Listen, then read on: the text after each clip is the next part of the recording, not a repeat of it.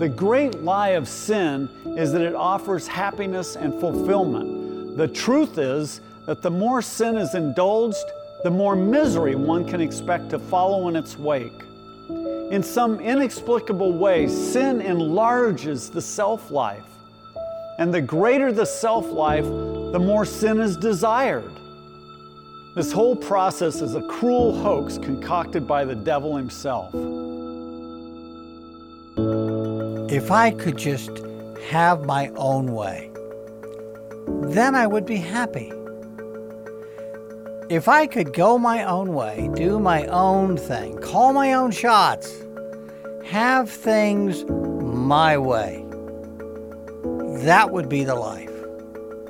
Sound right? Well, that's what our culture says. But the Word of God does not agree. That is the way that seems right to a man, but that way leads not to life, but to death. Today, we'll see what living for self really brings.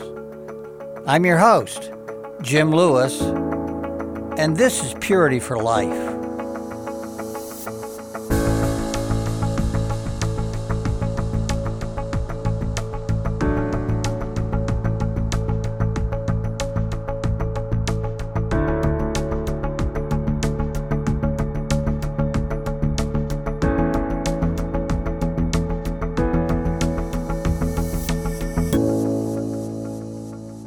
The men who come to Pure Life Ministries residential program all experience it.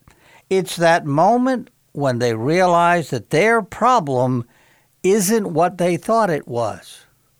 They knew they had a sexual sin issue. What they didn't know was that something else lay behind it that they never saw. Steve Gallagher leads off with one of his 20 truths. The root of sexual addiction probably isn't what you think it is. Okay, truth number 10. The root of sexual addiction probably isn't what you think it is.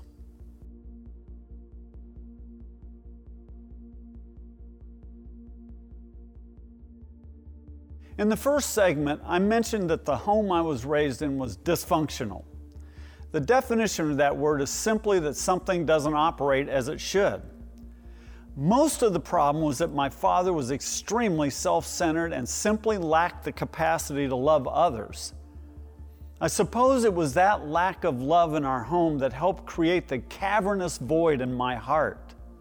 And I did the same thing countless others have done. I tried to fill that void with the things of this world. Of course, a healthy home is built upon the solid foundation of affection and discipline, two aspects of love that were sorely lacking in my home. My dad's lack of affection caused a breach in our relationship, which he tried to make up for by buying me things. And rather than disciplining me in a consistent and predictable manner, he would ignore my rebellious attitude until he got irritated. Then he would lash out in ugly anger. I sought solace in things, and it didn't take me long to figure out how to avoid his temper and how to manipulate him into buying me what I wanted. As a child, I lusted for the latest toys that were coming out, but as I reached my teen years, the main focus of my striving transitioned from possessions to experiences, meaning drugs, excitement, and sex. What I didn't realize at the time was that this demand that I get everything I wanted was causing me to become increasingly selfish and self-centered. Eventually, sexual sin became the great passion of my life. The daily fare of softcore porn and masturbation kept me locked in a prison of self where no one else could intrude. My natural knack for seducing girls allowed me to selfishly use them and dump them when I was done with them. But it was my discovery of hardcore pornography that sent me into such obsessive behavior that I came to the place of bordering on the edge of insanity. It was self-centeredness that led me into sexual addiction in the first place, and pursuing the sin only exacerbated my selfishness. While sexual sin was the primary focus of my attention, there were other aspects to life as well. But whatever I did in life, it was always done with a me-first attitude. I went after whatever I wanted with little regard to how it might affect other people. I wanted what I wanted, when I wanted it, and if anyone stood in my way, I became irritated or even angry. Interestingly, the more I got what I desired and the more things went the way I wanted them to go, the more miserable I became. The more I gave the beast of self what it demanded, the greater it became within me. My life eventually came to the point where it was one black mass of self. There was no room for anyone else. Self demanded and received nearly everything it wanted. C.S. Lewis once said that we must picture hell as a state where everyone is perpetually concerned about his own dignity and advancement, where everyone has a grievance, and where everyone lives the deadly, serious passions of envy, self-importance, and resentment. And the selfishness that statement depicts pretty much sums up the hell that my life became. The great lie of sin is that it offers happiness and fulfillment. The truth is that the more sin is indulged, the more misery one can expect to follow in its wake. In some inexplicable way, sin enlarges the self-life. And the greater the self-life, the more sin is desired. This whole process is a cruel hoax concocted by the devil himself. Well, I eventually became a Christian, but unfortunately I brought this same me-first mindset into the church with me. It took me quite a while before I came to understand that God's kingdom is built in selflessness, not selfishness. It is founded on humility, not pride. Roy Hession said, "It is so often self who tries to live the Christian life. It is always self who gets irritable and envious and resentful and critical and worried. It is self who is hard and unyielding in its attitude to others. It is self who is shy and self-conscious and reserved. No wonder we need breaking. As long as self is in control, God can do little with us. People imagine that dying to self makes one miserable, but it is just the opposite. It is the refusal to die to self that makes one miserable. The more we know of death with Him, the more we shall know of His life in us, and so the more of real peace and joy." Yeah, he really nailed it. The Christian only comes into the blessings of God as he allows the Lord to break him of his self-life. One day I got to thinking about how true the Beatitudes are, but also how the reverse of each Beatitude is equally true. I'll go through them and I think you'll get what I'm talking about. Jesus said, "Blessed are the poor in spirit." And I would add, "Miserable are those who are full of themselves." Jesus said, "Blessed are those who mourn." And I would add, "Miserable are those who strive after temporal happiness." Jesus said, "Blessed are the meek." And I would add, "Miserable are the self-willed who always want their way." Jesus said, "Blessed are those who hunger and thirst for righteousness." And I would add, "Miserable are those who are indifferent and apathetic to the things of God." Jesus said, "Blessed are the merciful." And I would add, "Miserable are the self-centered who never reach out to meet the needs of others." Jesus said, "Blessed are the pure in heart." And I would add, "Miserable are those whose hearts are full of idols." Jesus said, "Blessed are the peacemakers." And I would add, "Miserable are those troublemakers who cause division." You see, the world and our carnal natures lead us to believe that the more we insist on having our way in life, the happier we'll be. And they want us to think that the more possessions we acquire and the more pleasure we experience, the more satisfied we'll be. But God teaches us another way. The more we love and obey God, the deeper our joy will be. And the more we give ourselves away for the sake of others, the more fulfilled we will feel.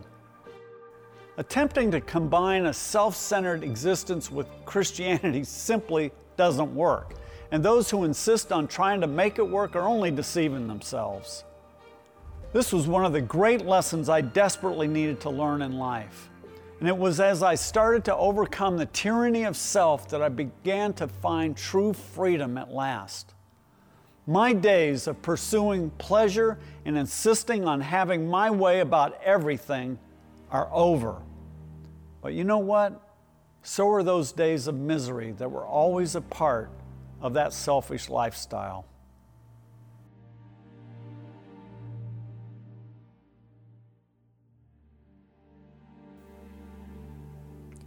So now you know that the real issue is not the addiction.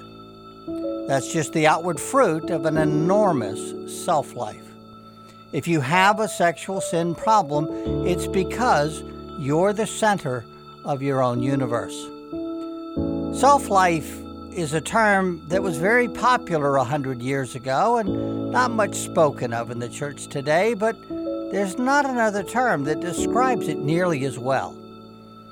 In this segment from our archives, Brooks Popwell asks Pastor Ed Book to give us a thorough rundown on what the self-life is so we can better understand what we're facing.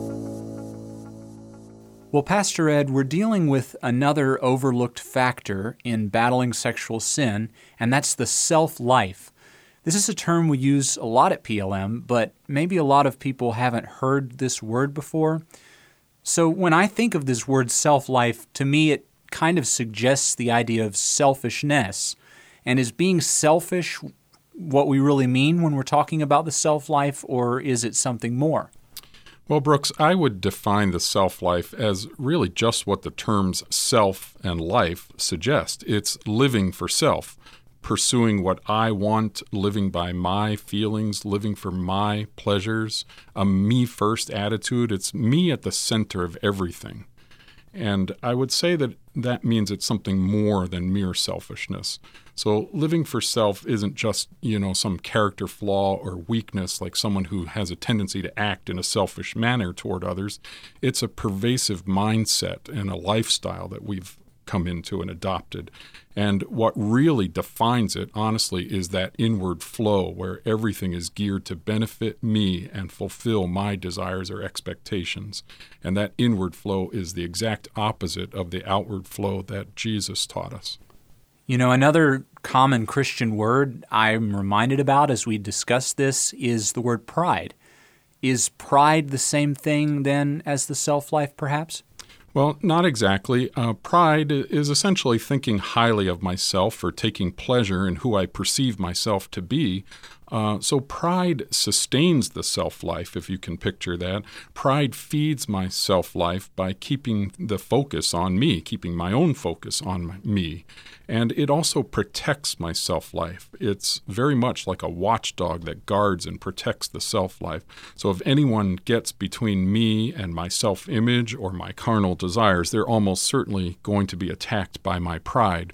I guess I would say it like this. Pride and selfishness are indicators that I have a strong self-life, whereas humility and being others-oriented would be indicators that someone has really learned to deny self and to nail self to the cross where it really belongs.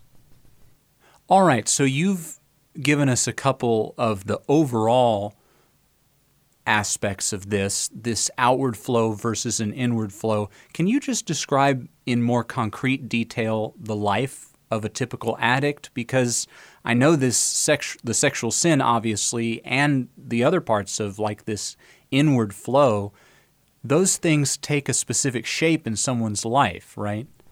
Yeah, absolutely, Brooks. I mean, if we think just in terms of a typical sex addict for a minute, let's talk about his job, because most of them are probably employed in some measure, but the job is just a means to an end for them. They're there for the paycheck. They're really not very invested, and they probably are doing a lot of personal things on company time, maybe even looking at pornography while they're supposed to be working, that sort of thing. A lot of sex addicts are in a double lifestyle, so he may well attend church, but it's probably the bare minimum, and there's no personal devotion life behind any of that. It's just a duty, an obligation that gets performed occasionally, once a week or thereabouts.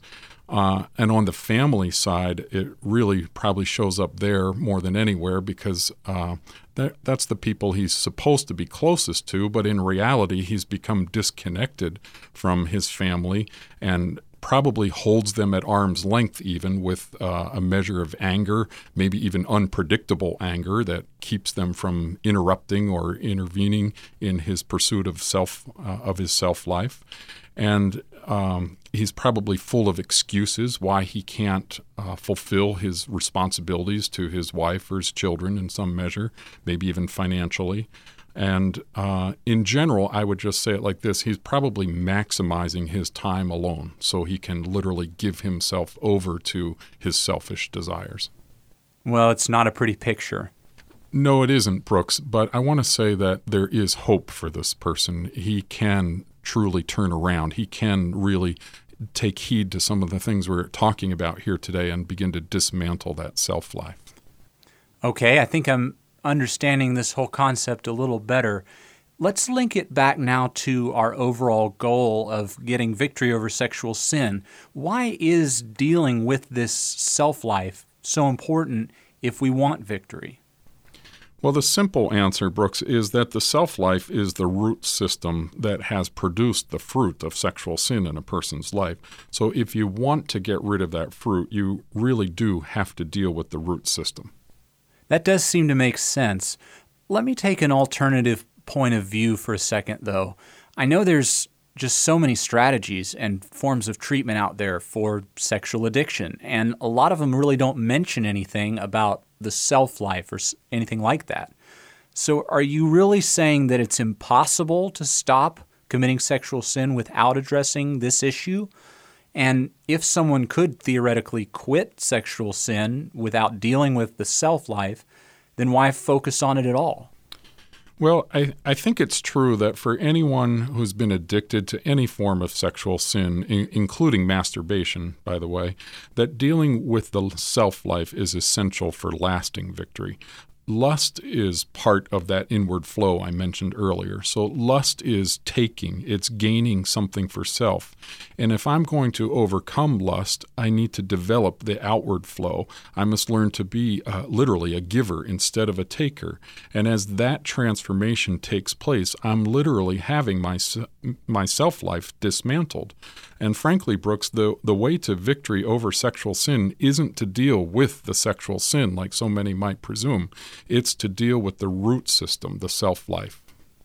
All right. Well, if someone is ready to start dealing with that, can you help us understand what are some of the basic aspects of that process, dismantling the self-life? Sure, Brooks. It really has to always begin with a relationship with the Lord. The self-life has to be crucified ultimately, but that will never happen until I first develop a genuine relationship with the Lord. And by that I mean a relationship that's continually growing through a vibrant devotional life, through prayer, Bible study, and just communion with the Lord and seeking Him in all the spiritual disciplines that are laid out for us in Scripture. And another key part of that would be having people in our life that we've given a place, a permission, so to speak, to speak into our lives, to call us out on our un-Christ-like behaviors. And beyond that, then, we need to look to what the Bible clearly teaches. Jesus said that we are to deny self, then take up our cross and follow Him. So self-denial and self-control are the biblical mandates that we're given to deal with our self-life. What that means in practical terms is that you're literally engaging in a putting off and a putting on process, a process where you're tackling the behaviors that are springing up and flowing out of your self-life, and literally putting off or divorcing yourself from those behaviors, eliminating all of those behaviors ultimately. And in fact, Brooks, Romans 8:13 comes to mind because the Bible uses a phrase in that verse about mortify or put to death the deeds of the flesh.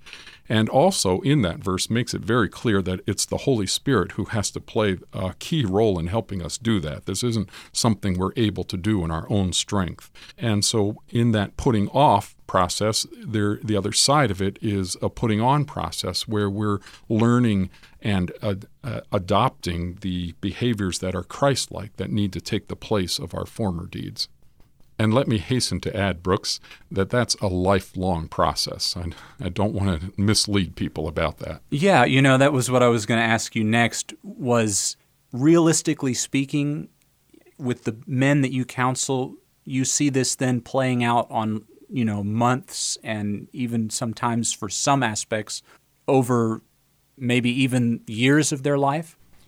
Well, in some ways, yes, absolutely. I mean, I would hope that the sexual sin itself would fall off or early on in the process, but certainly when it comes to putting on Christ-like behavior, that is a tremendous undertaking that I'm still, after 14 years of victory over sexual sin, I'm still pursuing the putting on process, absolutely, and in some measure the putting off process.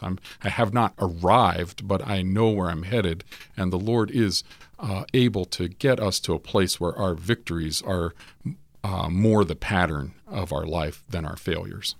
Well, are there other changes that somebody can expect to begin happening in their life as they start to deal with the self-life? And if so, what are those?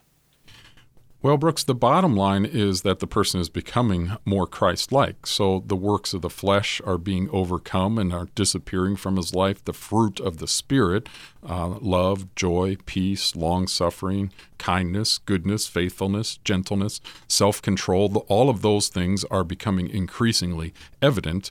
And as a result of that transformation taking place, there is a peace with God that's unlike anything you've ever experienced before. There is actually a true oneness with the Lord developing between you and him. Yeah, I can tell this is something you've experienced yourself, this transition, right? Give us a little more idea for you what that's meant. Sure. That oneness that I'm trying to describe, Brooks, that actually shows up in my relationship with the Lord, in my quiet times, in my devotional time with him. They're so much more alive, and I'm connected, and I know that I'm connected. So there's something really meaningful happening that draws me in and makes me look forward to them. So I'm not engaging in some duty or some obligation or just some dry time with the Lord. Now, don't get me wrong. I'm not saying it's always, peaches and cream, but there certainly are times when it's a little more like oatmeal. But by and large, there's something happening between me and the Lord, a connection that is drawing me closer to him and making it easier to engage with him. And along with all of these things, there's that indescribable joy that I've got now that comes from being in a place where my inside world and my outside world are actually the same. I'm not having to exert all my energy trying to pretend to be something I'm not or someone I'm not. I'm at rest, literally inside. I am at peace and rest. I'm no longer driven by those carnal desires that I once was. And the end result of everything I've just mentioned is an incredible feeling of freedom that I can't even begin to put into words for you. But it's real, and it's lasting, and it's wonderful. Everywhere, our culture screams the message of me-centeredness. And this message has overtaken the church. People now shop for churches like they shop for a new appliance, asking only one question: what do they have for me? A me-centered approach to life is a contradiction for the Christian who is supposed to be living for Christ and others. It has serious, if not eternal, consequences. Jordan Yoshimine is Assistant Director of Counseling at the residential program here at Pure Life and part of the senior leadership team. We're teaching in this episode the truth that the root cause behind a man who is addicted to pornography or engaged in some other form of sexual sin is that he has an enormous self-life. He is the center of his own little universe. We asked Jordan to speak about a particular lie that is prevalent in the church today because it is everywhere in our culture. And the myth today that we're talking about is I can have my own life in this world and be a Christian as well. I really believe that that is a complete lie from the devil. And it's dragging people and good people, good professing Christians to hell because they don't know any better. They're just going along with the flow of what's happening in the church today. They're going to church and really experiencing God in a way that God did not intend them to worship. Something is terribly wrong in the church today when over half of all married men in the evangelical church are in some kind of sexual sin, and nearly 80% of young men view porn regularly. The church is no longer the spotless bride of Christ. She's an adulteress.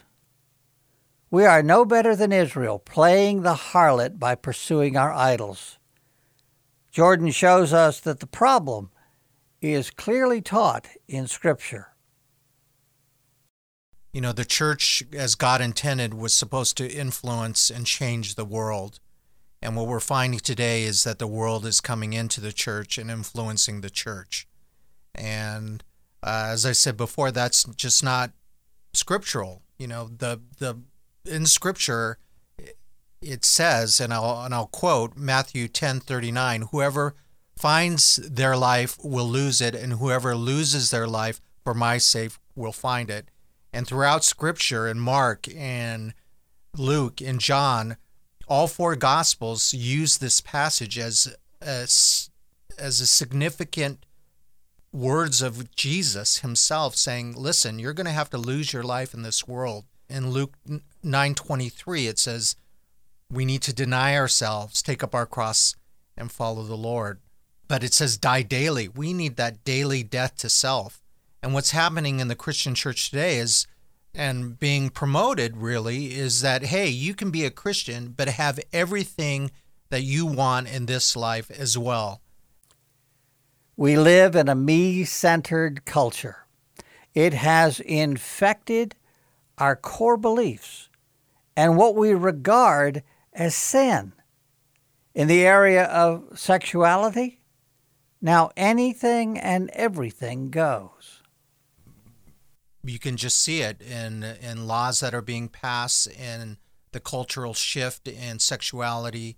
It's all about self, and it is all about pleasing self. It is all about, hey, what's good for you is all right as long as it doesn't impact me. You can do what you want. I encourage that. Whatever you want to be, however you want to dress, whatever sexuality, sex that you want to be, hey, and it permeates. What's unfortunate is it's permeating the church. And what is the result of this extreme self-centeredness? What happens when you can't tell a Christian by his lifestyle from his unsaved neighbor? Jesus prayed that his disciples would not come out of the world, but they would be protected from its influence. Both James and John warned that being a friend of the world makes us an enemy of God. What happens when the idolatry of this world takes over our lives? Jesus told us. Matthew 16:26, what will it profit a man if he gains the whole world yet forfeits his soul? Or what can a man give in exchange for his soul? And, I think a lot of times we think that verse applies to people who are not Christians. But I think really, it's talking to believers. It's like, hey, what is it going to profit you if you marry yourself to the world? and you're going to lose your soul. Yeah, I mean, that is a good question, because the consequences in a lot of cases are not easily seen. And that's what's so dangerous, I think. It's like people go to church, they sit in a pew, they tithe, they're in a Bible study or a small group during the week, and yet are married to the world in certain areas of their life. They've given themselves over to things that to anyone else or to a non-believer, unbeliever, would not look like sin, but they've just given themselves over to extravagant vacations, or avid sports fans where their whole living room or dining room or den or family room is completely committed to a college team or a professional team. And it's really what happens is there's idolatry that pops up in their hearts. It's like they're professing to be Christians. They're doing all the things that it takes to look like a Christian or to say that they're a Christian. But then you take a hard look at their lives and you see the idolatry in their lives. It just says very clearly in Exodus 20, I think it's verse 3, thou shalt not have any gods before me. And really they've, before even God, they'll skip Sunday service to watch the World Series or the Super Bowl or golf or whatever it is, even idolizing their children and their events. Hey, I'm going to skip church because my son has a soccer game today. And placing higher importance on, hey, my kids have a game on Wednesday night, so we're not going to go to church, or we're not going to go to small group this week because my son has a soccer game. So it's placing these things that look to anyone else like nothing, but it is idolatry. And God specifically commands that we don't put anything before God. And those things, cumulatively over a lifetime, man, I don't want to be standing in front of God on Judgment Day. And, it says in Matthew 7:21 through 23, 24, Lord, Lord, did I not do all these things in your name? Did I not cast out demons? Did I not prophesy in your name? And God's going to say, depart from me, I never knew you. And I think that's the danger in today, is that consequence of allowing, the world into the church and saying you can have both, is that people are going to stand in front of Jesus one day and he's going to say, depart from me, I never knew you. And people are going to be grieved because they weren't taught that. They weren't, no one was saying that. No one was saying, hey, you need to look at how you're living your life in this world, not just the big sins, quote unquote, but everything else in life. Jordan is no stranger to this subject. He grew up in Anaheim, California, the home of Disneyland. He was a pastor's son and so grew up in the church, but everything about his life was driven by the world. He was obsessed with pleasure, obsessed with entertainment, movies, sports, food, everything to feed the flesh. Once his sexual sin started, it completely dominated his life for years.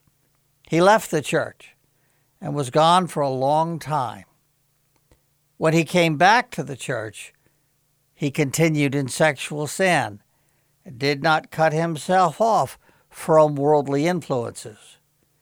We asked him how that worked out for him. Not very well. It didn't work out. I couldn't justify both my sin and going to church. At some point in the, after being in my sin for about a decade, and living the double life, going to church, being a Sunday school teacher, being a youth director, leading church camps and stuff like that, and yet being fully engrossed in not just my sexual sin, but just myself, just myself life, drinking, partying, buying clothes, but whatever, just spending money just irresponsibly, just doing what I wanted to do, it just came to the point where it was like, okay, either I can keep living this double life or just go headlong into my sin. And I just chose my sin. I just wanted my sin more than I wanted God. And yet, throughout the next 3 decades, I would still profess to be a Christian. And even in my sin, to some of my drinking buddies, I would give them a Bible. What? That's ridiculous. What kind of testimony did I have? I had none. And so, I couldn't do it. But when I came back to church in 2005 and then came on staff in 2007, and was on staff for 3 years before my sin got exposed again, I was able to cultivate a double life again. And I felt like if I just repented and kept repenting, that God would honor that, but yet I wasn't denying my flesh. And what is the inevitable result of being utterly worldly in our hearts while maintaining the fake Christian veneer? The answer is simple. It's a life and death question. Life with Jesus or life without him. I don't like to be like the hell and brimstone type of guy, but there's a reality to that. If you continue to, God will not be mocked. He says that in Galatians 6. He who sows to the flesh will reap corruption of the flesh. So if we continue sowing to our flesh, then where are we going to stand on Judgment Day? Were we really ever Christians if we can continually do things that are so displeasing to the Lord or not glorifying him and actually pointing people away from the Lord? A real Christian life is possible. There is real life in relationship to Jesus Christ, and it is abundant life. Jordan finishes our time together by giving testimony of what life is like for him now. No longer married to this world. This is what life is like, wed by faith to Jesus Christ. Man, it's so hard to talk about it in something that's tangible that people can really grasp onto. Revelations 21, where it says, when we see him face to face, he'll wipe away every tear. There'll be no pain, no sorrow, no more striving. Man, what's something to look forward to? If you come to Jesus, all who are weak and heavy laden, and I will give you rest. There is rest for our souls. His yoke is easy, his burden is light. If we will only submit ourselves and humble ourselves and allow him to guide us and direct us, that there is rest. And, it says in John, the fullness of his joy, he wants to complete our joy. He wants to make it full. And I always thought joy was an emotion. Joy is not an emotion like happiness. Joy is something much deeper and much more profound than any emotion can ever describe. Joy in the Lord and making that joy complete is a knowledge and an assurance and a confidence in who the Lord is, what he's done for you, what the cross means, all of that. And I have that joy now, whereas before I was tossed to and fro like a wave because I was just guided by my emotions. And the Lord wants to give us life and life abundantly. It's John 10:10. Thief comes to kill, steal, and destroy, and I came that they might have life and life abundantly. And it really is when you're talking about, okay, I can either choose Jesus or try this whole Jesus and the world too. Well, it's going to be life abundantly if you follow God. But if you choose to marry yourself to the world or try to have both, and Jesus says very clearly that you can have both, that you're going to allow Satan to kill, steal, and destroy.